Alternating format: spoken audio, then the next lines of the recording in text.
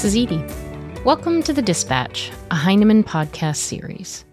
Over the next several weeks, we'll hear from Heinemann thought leaders as they reflect on the work they do in schools across the country and discuss from their perspective the most pressing issues in education today. Now, we will hear from Heinemann math author Sue O'Connell. You've had a whole day of PD today. You're coming kind of fresh after working with a number of teachers throughout the day. As you sort of work through your day and you talk to people, what are those issues in education right now that your brain is just kind of chewing on, that when you're in the drive in your car over here after a day of PD, what are those issues that keep you thinking? There's multiple issues that keep me thinking.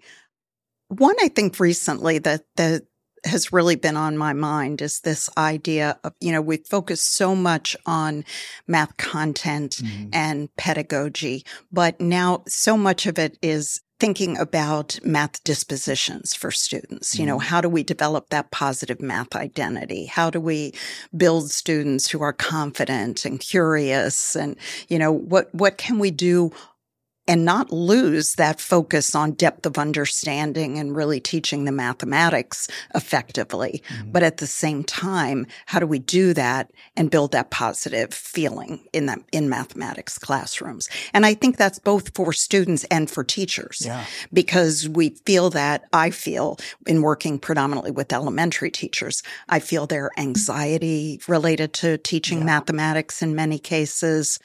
I feel like they need more math joy in their classrooms. There would be really nice to have tasks that they can feel that they're effectively teaching mathematics, but feel that joy while they're doing it. To say a little bit more about that, what are the entry points to sort of help bring a teacher along to find that math joy, to help them find their own math identity, and then extend that math identity to students? I think they have to find joyful jumping off points to teach the mathematics. Like, I find context to be one of the biggest ones, because we learned mathematics. It was, let's put an equation on the board and learn how to solve it. But I find when we start with, instead of that equation, with a problem, then you get that curiosity on the part of students. And when students are curious and they're engaged, then the teacher feeds off of that and they're more excited and energized as they're teaching. So it could be context through word problems. It could be context through putting some real data up rather than a kind of hokey, textbooky problem that we see all the time. It could be, one thing we've seen a lot lately is the children's literature piece. Read a story that really captures students' interest, that kind of captivates them and pulls them into the story, and then taking that and moving into the math. And I think it builds that positive feeling and that curiosity in students, but teachers feed off of it and that energy, and they'll come back saying, that was a great lesson. And it's because it feels different when we start with something engaging versus here's a worksheet or here are some, equations we're going to solve. And that energy that you described, that's what we're all striving for. We're all striving for that from our students. We're striving it from our teachers. That's what we're all aiming for. I love that. And so much of the lessons we used to do that we were used to when we were students in the math classroom weren't engaging, didn't give you any energy. Anyone that's ever gone in and observed classrooms, the first thing, when the teacher passes out a worksheet, it's like it sucks the energy out of the classroom. It's just gone. It's gone. And yet when, there are other things they can do that really get the kids excited. And that's what we want to capitalize on. Absolutely. Well, speaking of things that get you excited, a little shift in question here. What are some of the things that you're reading right now? What's on your bookshelf that you're reading through? Well, I'd love to say that I have all kinds of fun things that I'm reading. The bottom line is I'm so busy with a lot of what I'm doing professionally that I tend to have boring things that I'm reading to most people. Like I'll look up some research or I'll pull a book on math education, any of the latest books that are out. Of course, things like Building Thinking Classrooms or, let's look at what the buzz is going around and kind of take a look at those.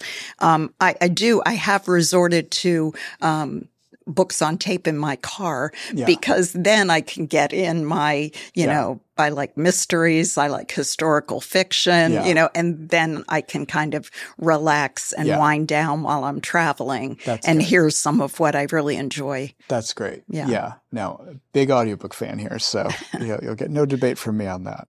Let's go to this. When you look across the spectrum of education today, what's giving you hope?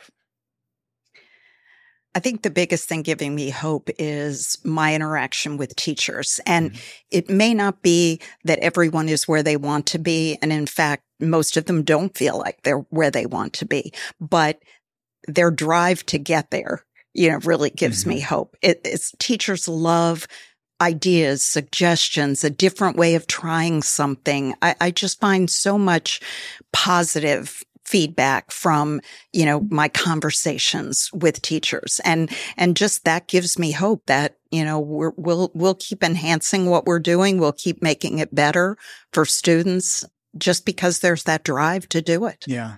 Well, and that swings back to what you were saying at the start about math identity. You know, when they have that hope, their identity gets more buoyed and it gets stronger through that. Yeah. Yeah. You know, I mean, we've seen all of this, that math dispositions impact math achievement, which then math achievement impacts positive math dispositions. It's like one feeds off the other. And that's true with students and also with teachers. I think the more successful they feel with a lesson, the more positive they're feeling about teaching mathematics, which makes them more successful with the next lesson. So we just have to keep, you know, building on that and making sure teachers have and students have positive experiences in the math classroom. Thank you for tuning in today. For more information and a full transcript, please visit blog.heinemann.com.